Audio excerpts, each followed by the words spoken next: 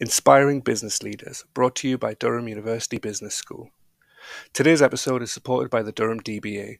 Durham's Doctorate in Business Administration is for senior business professionals to achieve personal growth and contribute to global business, creating new knowledge and understanding.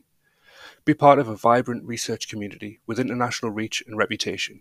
Visit durham.ac.uk/DBA for more information.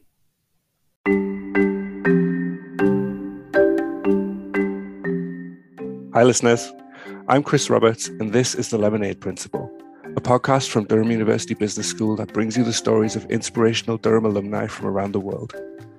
My guest this week is Asrif Yusoff, someone who takes the concept of lifelong learning to a whole different level. Asrif is a learning and development practitioner and researcher based in Kuala Lumpur, Malaysia, and you can hear his passion from the first minute onwards for personal development as well as for helping others to develop too. Asrif's currently doing his DBA at Durham University Business School, and he also has an MBA from Imperial College London and a Master's in Social Innovation from Cambridge University. I think that might make Asrif one of the smartest people I've had on the show to date, and I must admit, I thoroughly enjoyed my chat with him. We cover a lot in this episode, from the value of lifelong learning to psychological safety and being able to make mistakes at work, and I'm excited to bring this one to you. So this is my conversation with Asrif Yusoff.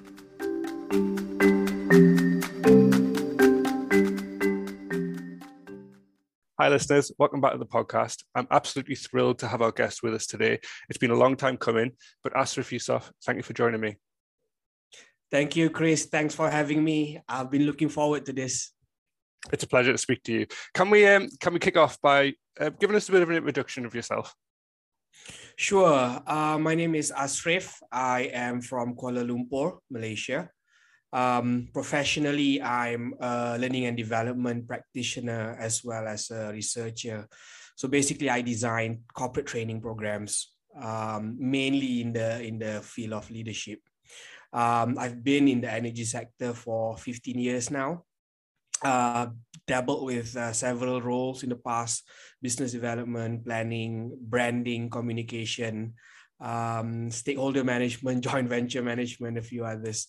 So outside of work, I'm a father of two daughters based here in Kuala Lumpur. I play a bit of music. I play a bit of football, although I'm not too good at it, but I enjoy playing it for fun. That's about me, Chris. I didn't know you played a bit of music. That's good to know. What do you play? I do. I play the guitar. And I just play in the community orchestra that we have over here in Kuala Lumpur. So that's what I do on the weekend, man. No, that's good to hear.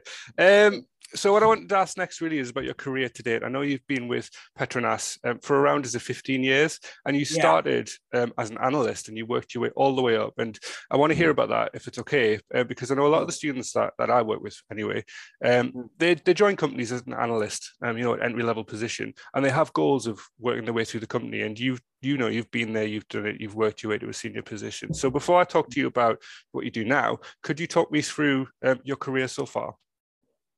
Sure, I'm happy to. So I began my career with Petronas actually before I began working for them, because I was studying engineering at Northwestern University in the US back in 2002 to 2006 under a scholarship from the company. So I was studying industrial engineering. And upon graduation, I was placed with the petrochemical business unit as an analyst in the strategic planning department. So basically, I look into where the market is going and look into how our products are faring in the market as well. Yeah. So being with Petronas, I've been lucky to be in an integrated oil and gas company, because there's presence upstream and there's presence downstream as well. So after being in petrochemicals for a while, I've had my stint in doing government relations. I've done some part of our corporate social responsibility unit as well. I've been in our gas pipeline management team. And now today I'm with the Petronas Leadership Center. And as I said earlier, my main job is to design training program for leaders at all levels, emerging leaders, mid-level leaders, as well as senior leaders of the program. So my career has been, although I was trained as an engineer in my undergraduate education, I've never really spent a day as an engineer. Perhaps over the years, I've been trying a lot of things as well, as you can see from the range of stuff that I've done over the past 15 years. And to tell you the truth, Chris, I'm still exploring. I'm still exploring to really find where I can go deeper. But where I am today, the very fact that I'm doing it for my profession and I'm also doing it as part of my research in the DBA program at Durham, I think I have an idea, at least now. Perhaps learning and development is where I want to perhaps pursue further in the next 15 years or so. It's interesting, kind of, you talk about your path. I think it's typical of quite a lot of people. You say, you know, you study engineering and you haven't done a day of engineering. I think a lot of people do that, don't they? They go to university and they study a subject and then they'll go on and have a career that's something completely different. Which is what I always tell, you know, I go to universities a lot to give talks. I'm an adjunct at 2 universities here in Malaysia. And whenever I get questioned about the job market from them, I always say that you never constrict yourself or never keep your view too narrow when you're trying to enter the job market. You know, those who do mechanical engineering, for example, when they go on a job search, they specifically go for a mechanical engineering job. You don't find that kind of job these days, right? They are named quite differently. So, which is what I try to tell new graduates these days, that 20 to 30% of those who apply what they learn, the other 70-80% are just exploring everything else. I think it gives hope to people, to be honest, as well. People who don't quite know what they want to do yet. And it's okay to not know what you want to do. You can figure it out as you go. And your current role, why don't you give us your current job title and tell us a little bit more about what you're doing at the moment? The Petronas Leadership Center is the training arm of the organization. So, but as a training arm, the focus here is on leadership competencies as well as business function competencies. What do I mean by that? If you look into leadership, that covers on how leaders play different roles as they grow into the organization. Leaders who are in transition, new managers who had just been given a team for them to lead, or experienced managers who now have bigger teams to lead, or enterprise level leaders who now have an entire subsidiary for them to lead, right? So as you can imagine, like different levels of leadership in the organization would need different levels of competencies. Therefore, the role of my team, I work with a group of instructional designers. So our job is to, first of all, understand where the business is going, what type of leaders the business need, what skills that they want, and then how do we close the gap between where we want to be and where we are today, right? Which is a difficult job because there's so much subjectivity in there. And there is also many interdependencies whereby how do you even train leadership, right? There's a great saying by the author Joe Owen who says that leadership cannot be taught, but it can be learned, right? So would that then negate all the classroom trainings that we do for leadership? So, but the idea here is to look into developing leaders that the organization needs to where we want to go. And like I said, I work with a group of instructional designers. We need to understand what the business needs. Then we design the program for the leaders. The proof or the evidence of how well or how badly we're doing is in how the leaders experience the program, how they would rate the program, and most importantly, how they apply it back to the workplace. So it's pretty much what I do. I'm 2 years into the role. I'm learning a lot from my colleagues, especially because they are quite seasoned in the area, but I'm having fun. I'm having fun because every day at the office is a learning experience and an educational journey for me as well. So I'm enjoying it. It's good to hear about it. I mean, it's nice to hear that there is a program like that in existence. I think a lot of leaders in a lot of companies haven't necessarily had any sort of formal training or anything like that. There's almost, you know, this phrase accidental leader, people who found themselves in management positions but have no experience of it, no training in leadership or management, but, you know, have earned the right to be there. And I think there's sometimes a bit of a gap in companies where they don't provide the training someone needs. Yeah. So if we look into the traditional model of learning in organizations, right, there's this Center of Creative Leadership, if I'm not mistaken, the name, and they came out with a model which is called the 70-20-10 model, which argues that 70% of learning happens on the job, 20% of learning happens via coaching, and only 10% of learning happens from formal form of training, which is where we come in for the 10%, right?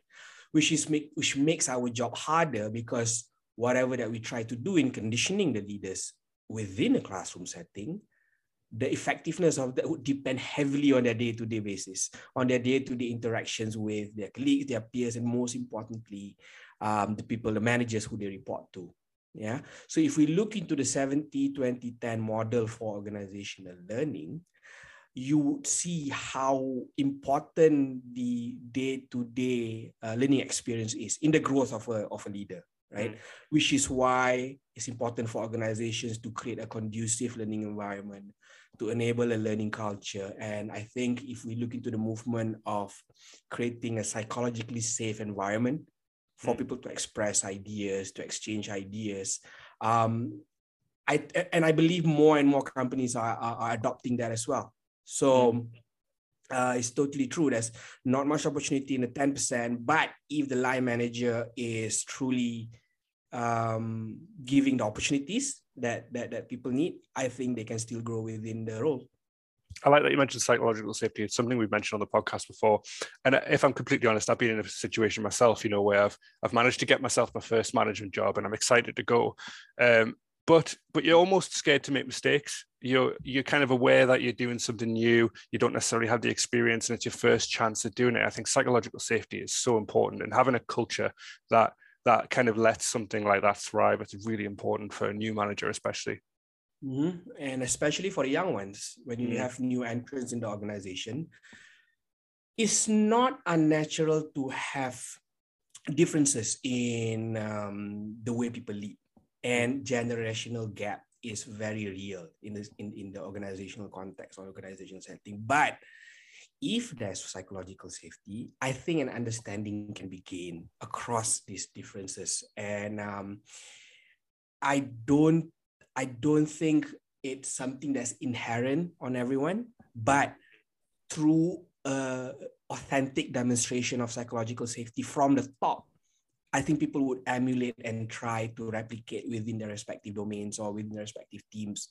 And it goes a long way, Chris. I think you go to the office with a peace of mind, you go to the office with an open heart to really maximize your potential. It goes a long way in really,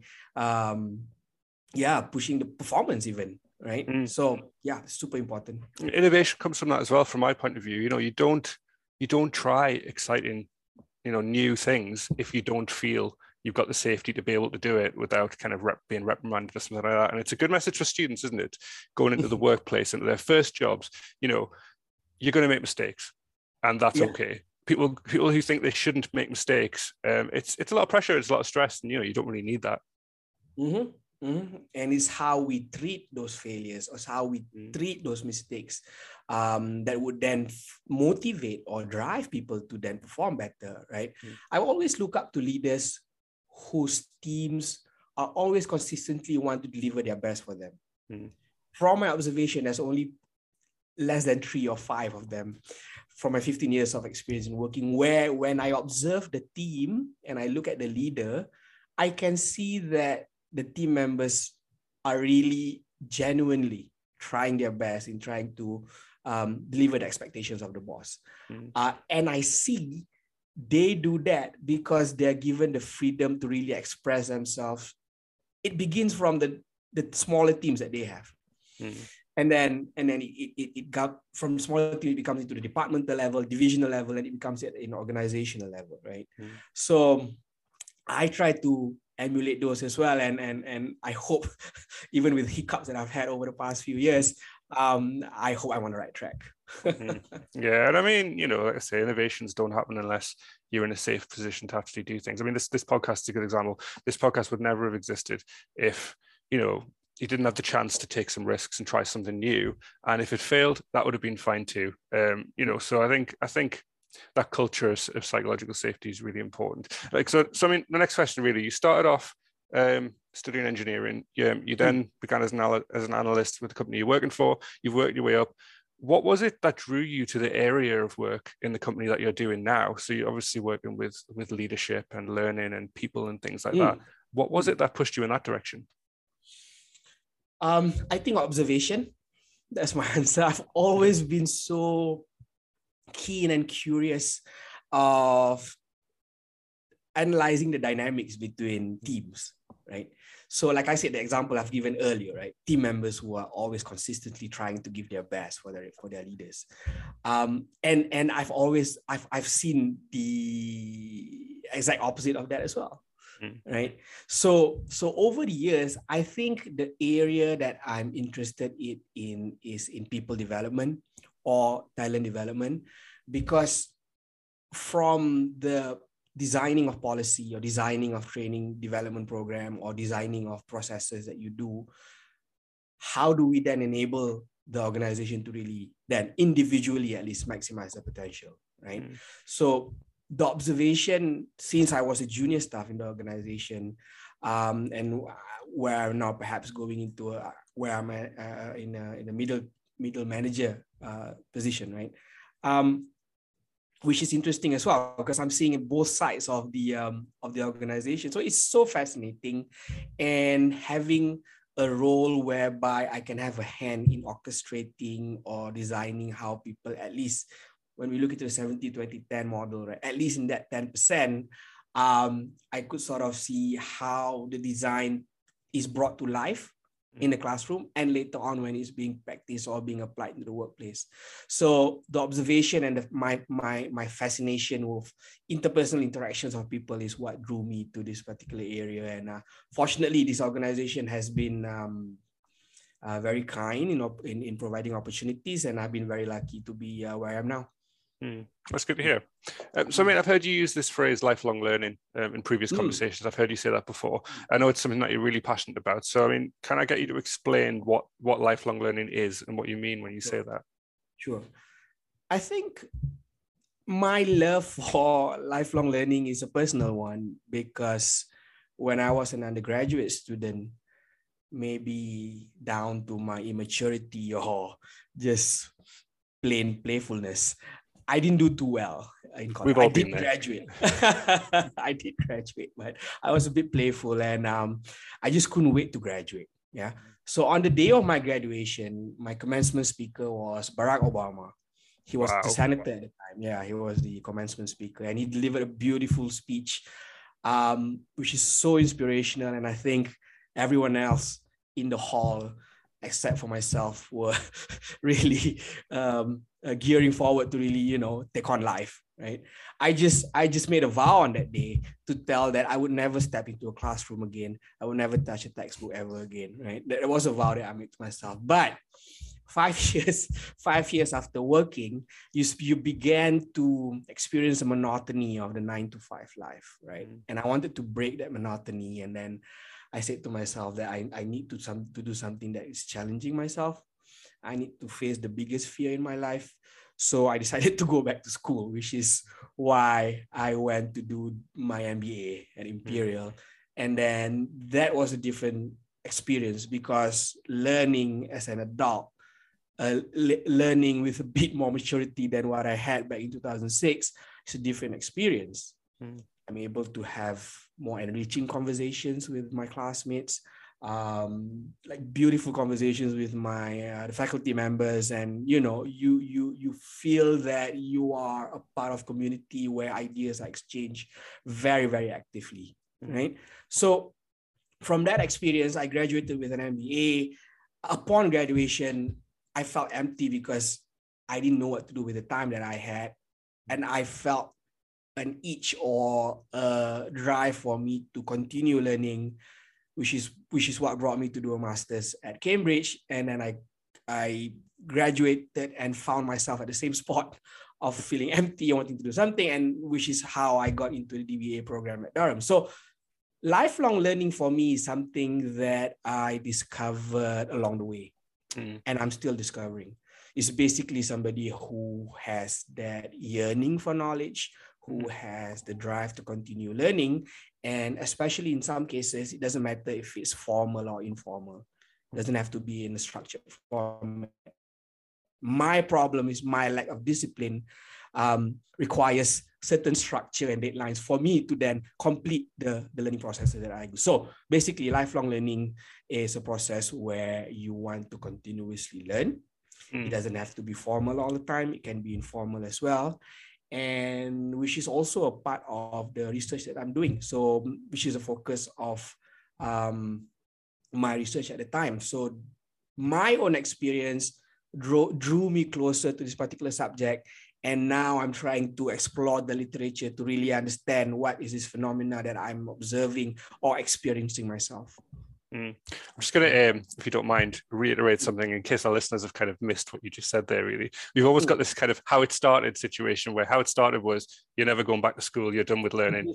And where you are now, you're doing your DBA at Durham, you've got an MBA from Imperial, you've got a master's in social innovation, I think it is, from Cambridge. And it's pretty funny that you've literally gone from, I'm never doing this again, to being one of the most qualified people I've ever spoken to on this podcast. So which is also a lesson in life, because I was so sure back then on that very windy day in Chicago that I would never go back to school. And just less than 5 years after that, I've proven myself to be so wrong. Never been so wrong in my life, right? And there's absolutely nothing wrong with that.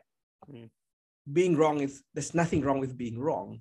And I think I discounted myself quite heavily at that point when I was graduating, without really knowing the uncertainties of life that is to come, right?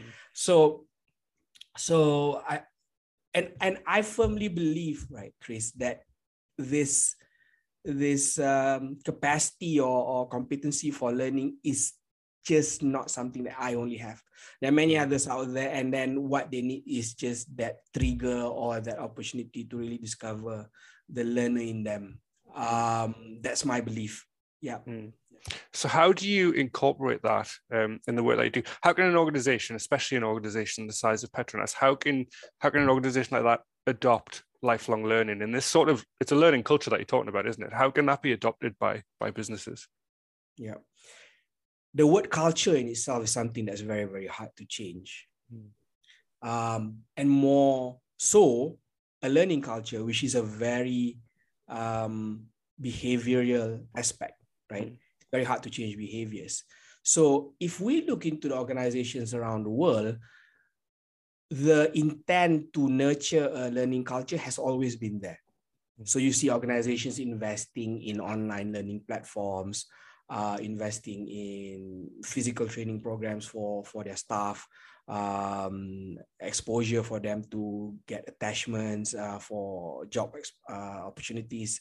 So there are many formats of learning that happens in the workplace. So for me, for organizations, the larger the organization, the more the opportunities are. That's just very natural correlation, right? To me, it begins with the aspect of psychological safety that we spoke about earlier, right? It begins from the day-to-day experience that the individual face in the workplace. If he or she is given the space and room to really express ideas, thoughts, even if it's in disagreement constructively with everyone else in the room, I think that's a beautiful form of learning that begins quite naturally, right? So we begin from that form of psychological safety that needs to be adopted by leaders at all levels. That's where it begins. Now, when it comes to organizational learning, when it comes to nurturing a learning culture, I just believe in behavioral science, whereby you just make it easy. And when it's easy, you make it easier, right? If you've read Nudge by Richard Thaler, the concept is just continuously making it easier, because not everyone in the organization are natural self-learners. And as we have established, for us to shape those who are not natural self-learners to become self-learners, you can't force them. And so now the way to do it is to then make it easy. Now, we do also acknowledge that not all teams have the psychological safety level that we want, right? So if we do invest in online learning modules, make it easily accessible. Make it easily accessible on their phone. Don't let them log in across 2-3 login names. And, reduce the number of clicks possible for them to get from where the content is introduced to them to where the content can actually be consumed by them.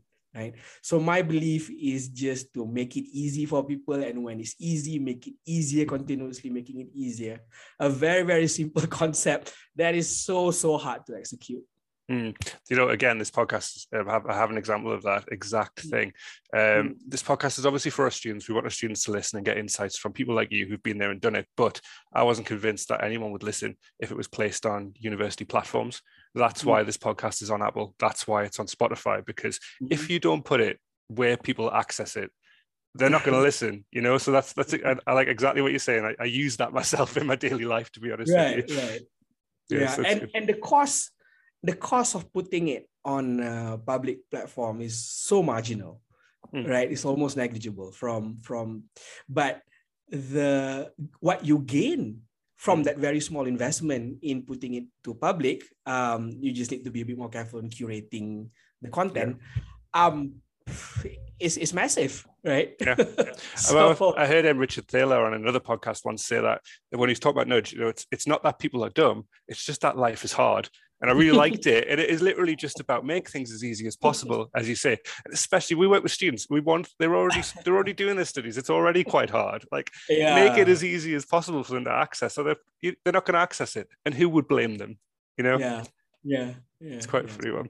So obviously you're doing your DBA now. You're at Durham. Can I ask you?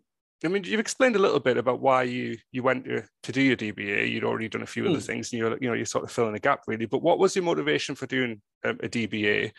Why did you choose Durham? I suppose is a question I should ask, being a Durham podcast. And what's it like? Sort of, you're not based in the UK. What's it like studying internationally? It was a big question that I had on pursuing a doctorate, right? But I think the main motivation is possibilities, because I am now in the corporate world. When I was doing my master's, especially the one that I did at Cambridge, I was exposed to the world of research and the possibilities of the endless possibilities, actually, of how research can really generate ideas and really bring to the fore applicable suggestions or recommendations on how we shape society, right? So, I mean, the corporate world, there is this domain of the academic world that I've dabbled in with as a student, but I've not really went any further than that. So after getting my master's at Cambridge, I was a bit more confident with academic writing, academic reading, and consuming journals with big words and all of that. So with that amount of confidence, I felt that I was ready to then apply for a doctorate program. However, I could not afford to do a full-time program because I have commitments at home. My kids are still in school, and so forth, right? And I still want to grow in the organization at the same time. So I was looking for a program that provides the flexibility in addition to the content, also the quality of the program, right? So there's flexibility, and then there's a content. And then I was fortunate to also be granted scholarship to be studying in this program. So that's one pool for me to pursue the program at Durham. So now that I'm in a doctorate program, I think the possibilities are wider. If I do graduate in 1 or 2 years' time with a doctorate, then potentially the ability for me to explore extending myself into the academic world is a bit more. And one thing that is really beneficial for me, right, Chris, is the ability to apply almost immediately whatever I'm learning in the modules that I get at Durham at the workplace. There's room for experimentation there. There's room for me to exchange ideas with my colleagues. And then there are areas for me to prototype or pilot ideas to see how they happen in the real world context. Yeah. So, I've been an advocate of part-time learning since my first part-time program with Imperial and then at Cambridge.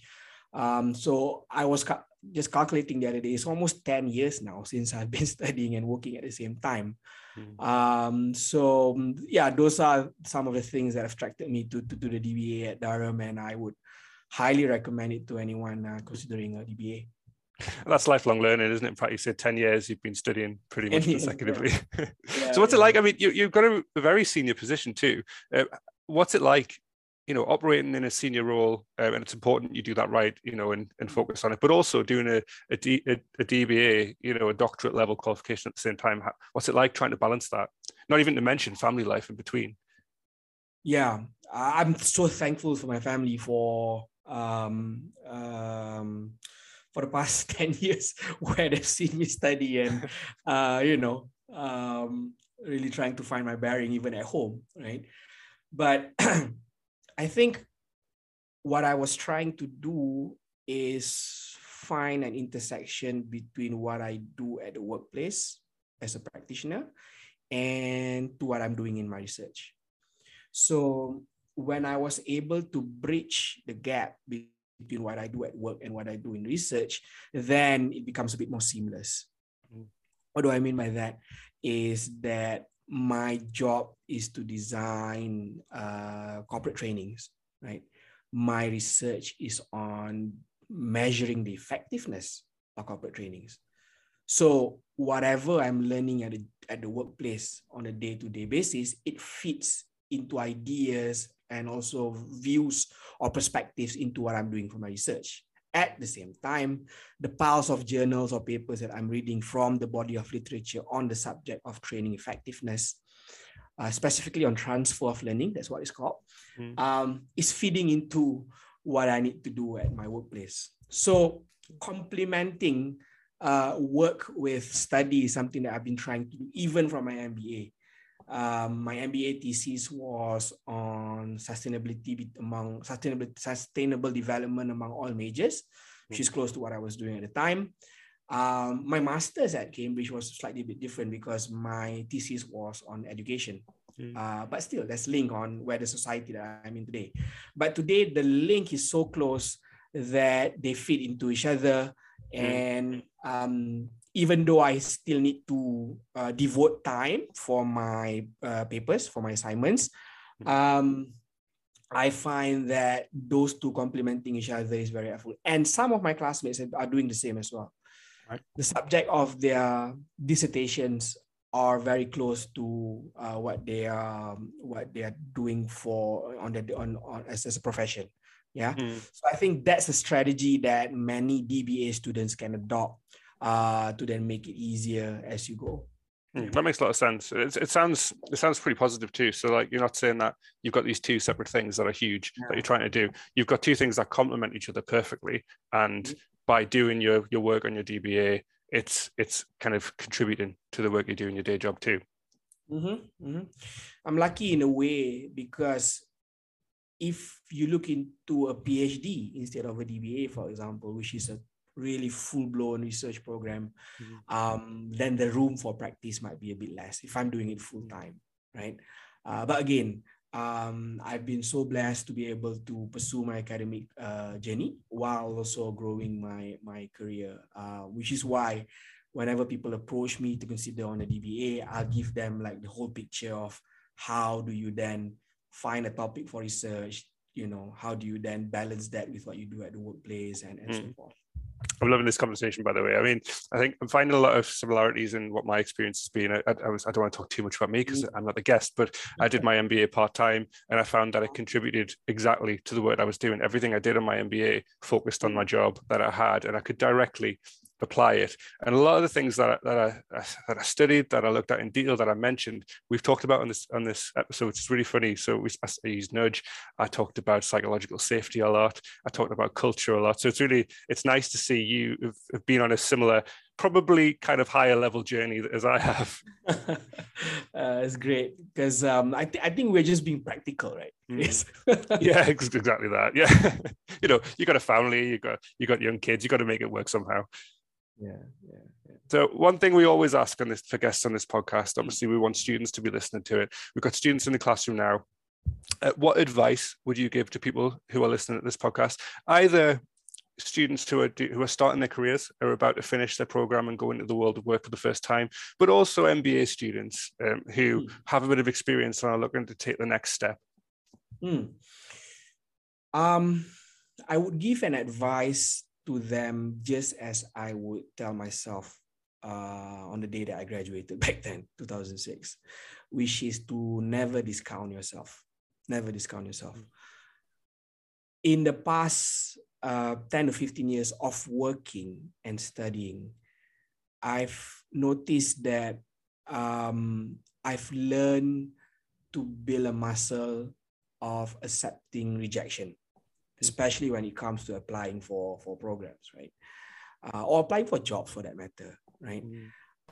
It's better to get rejected after applying than not applying and not knowing at all. And this applies to many things in life, right? And the part where you question yourself on whether you should apply or whether you should pursue something or otherwise is when you discount yourself.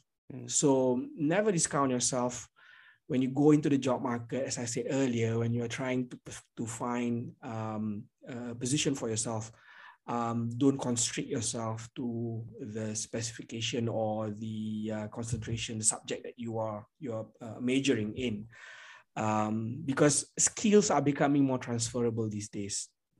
I mean, in an energy company, we are having software developers in there. We have more IT people than ever here. And, in organizations, there are even anthropologists. I think Intel has an anthropology team to just study how customers behave and react to products, right? So even if either you're in the social sciences or even you're in the hard sciences, never discount the possibility of going into the other domain, because as technology is advancing, as organizations, as the world is becoming more global, basically, skills are becoming more transferable, and you'll never know the types of organizations that you might be working for, right? So very easily, don't discount yourself. I also tell people to have two things, which is one, empathy and also curiosity. We spoke about psychological safety earlier. Empathy might not be inherent to everyone. It's something that you can be built. However, you can start from having awareness and then understanding, and then from sympathy you progress into empathy. That helps you build meaningful relationship in the professional world or even beyond, right? So that's what empathy does. Curiosity is basically helping you to become better at what you do. So in the workplace, as we ask questions respectfully, you would then be able to then, understand the perspectives of others or find better ways of doing things that you're doing. So don't discount yourself, empathy and curiosity. I hope that is simple enough as takeaways. It is. One thing I found interesting, a sort of self-reflection point, really. I think psychological safety is quite easy to see whether it's visible, whether it's there or not when you're looking up. So if you're looking at your leadership, it's a whole different ball game looking sort of down. And there comes a point when you're learning about things like psychological safety, it's really easy to complain that you're in an environment that's not giving you the opportunity to take risks and make mistakes. But the second you apply that to yourself and look at your own team and ask yourself the question, am I creating that environment as well? That's a much more difficult conversation to have. It begins with listening and acknowledgement. Sometimes in my own meetings, when we are doing brainstorming or meetings, right? Even the ideas from the most junior staff in the room, I will put that on the board. I will revisit those points. I will value and weigh those just as similarly as I would with the ideas who are coming from the more senior staff. Because when we take away our titles, our positions, I think then you will really value the collective ideas that you can, the power of a team, right? So, but you're totally right. When we are reflecting on ourselves, are we listening well enough? Are we cutting on people's sentences, right? Are we, are we actually the loudest one in the room, right? Sometimes I try to reflect on myself there as well. And I think that's the value of feedback. We need to be able to receive and give feedback effectively, which is something I'm really, really working on. I'm bad at that. I'm bad at that. We're all working on everything, aren't we? We're all progressing, kind of trying to be better all of the time. I think you summed it up really well, though. You had empathy in there as one of your points of advice, so it does demonstrate that you've ticked that box too, and you're aware of it. Listen, I really appreciate you joining me on the podcast. It's been an absolute pleasure, and I've been waiting a long time to speak to you, and it's definitely kind of hit what I wanted it to hit. I know you've got your own podcast. I want to give you a chance to can you tell us what the podcast is called and where, if students want to listen more about what it is you do, where they can find it? My podcast is called Staying the Course, Navigating the Challenges of Lifelong Learning. And what I do is that I interview individuals who have pursued lifelong learning in their lives. I've interviewed people who began their PhD at the age of 50. I've interviewed somebody who finished his PhD while working in a factory. I've interviewed someone who did a second bachelor's degree just for the sheer curiosity of it. I don't know what's wrong with it, but these are the fascinating stories that I want to bring to the fore. So you can just Google Staying the Course, or just Google search my name on YouTube, Asrif Yusoff. My website is asrif.org. Very, very simple. Everything is there. And I definitely encourage anybody listening to have a look at the very least and check it out. And I think in the middle of this year, I'll be releasing a book, which is entitled Staying the Course, Navigating the Challenges of Part-Time Study, which chronicles the past 10 years in the form of the considerations that you make when you want to pursue part-time study, finding a purpose, preparing an application, going through the interview, balancing time, and then just going to your plans after you graduate. So doing a bunch of stuff here, Chris. I don't know if I'm doing it right, but I hope I'm doing it okay. Absolutely perfect. Listen, Asrif, thank you so much for joining me. It's been a real pleasure. Cool. Thanks. Thank you so much, Chris. I greatly appreciate the time that you've given me. Really hope that I could return to campus soon once the pandemic had calmed down. Hopefully praying for that, because I really miss Durham. I miss the air, I miss the sceneries, I miss the sounds. And thank you. Thanks again.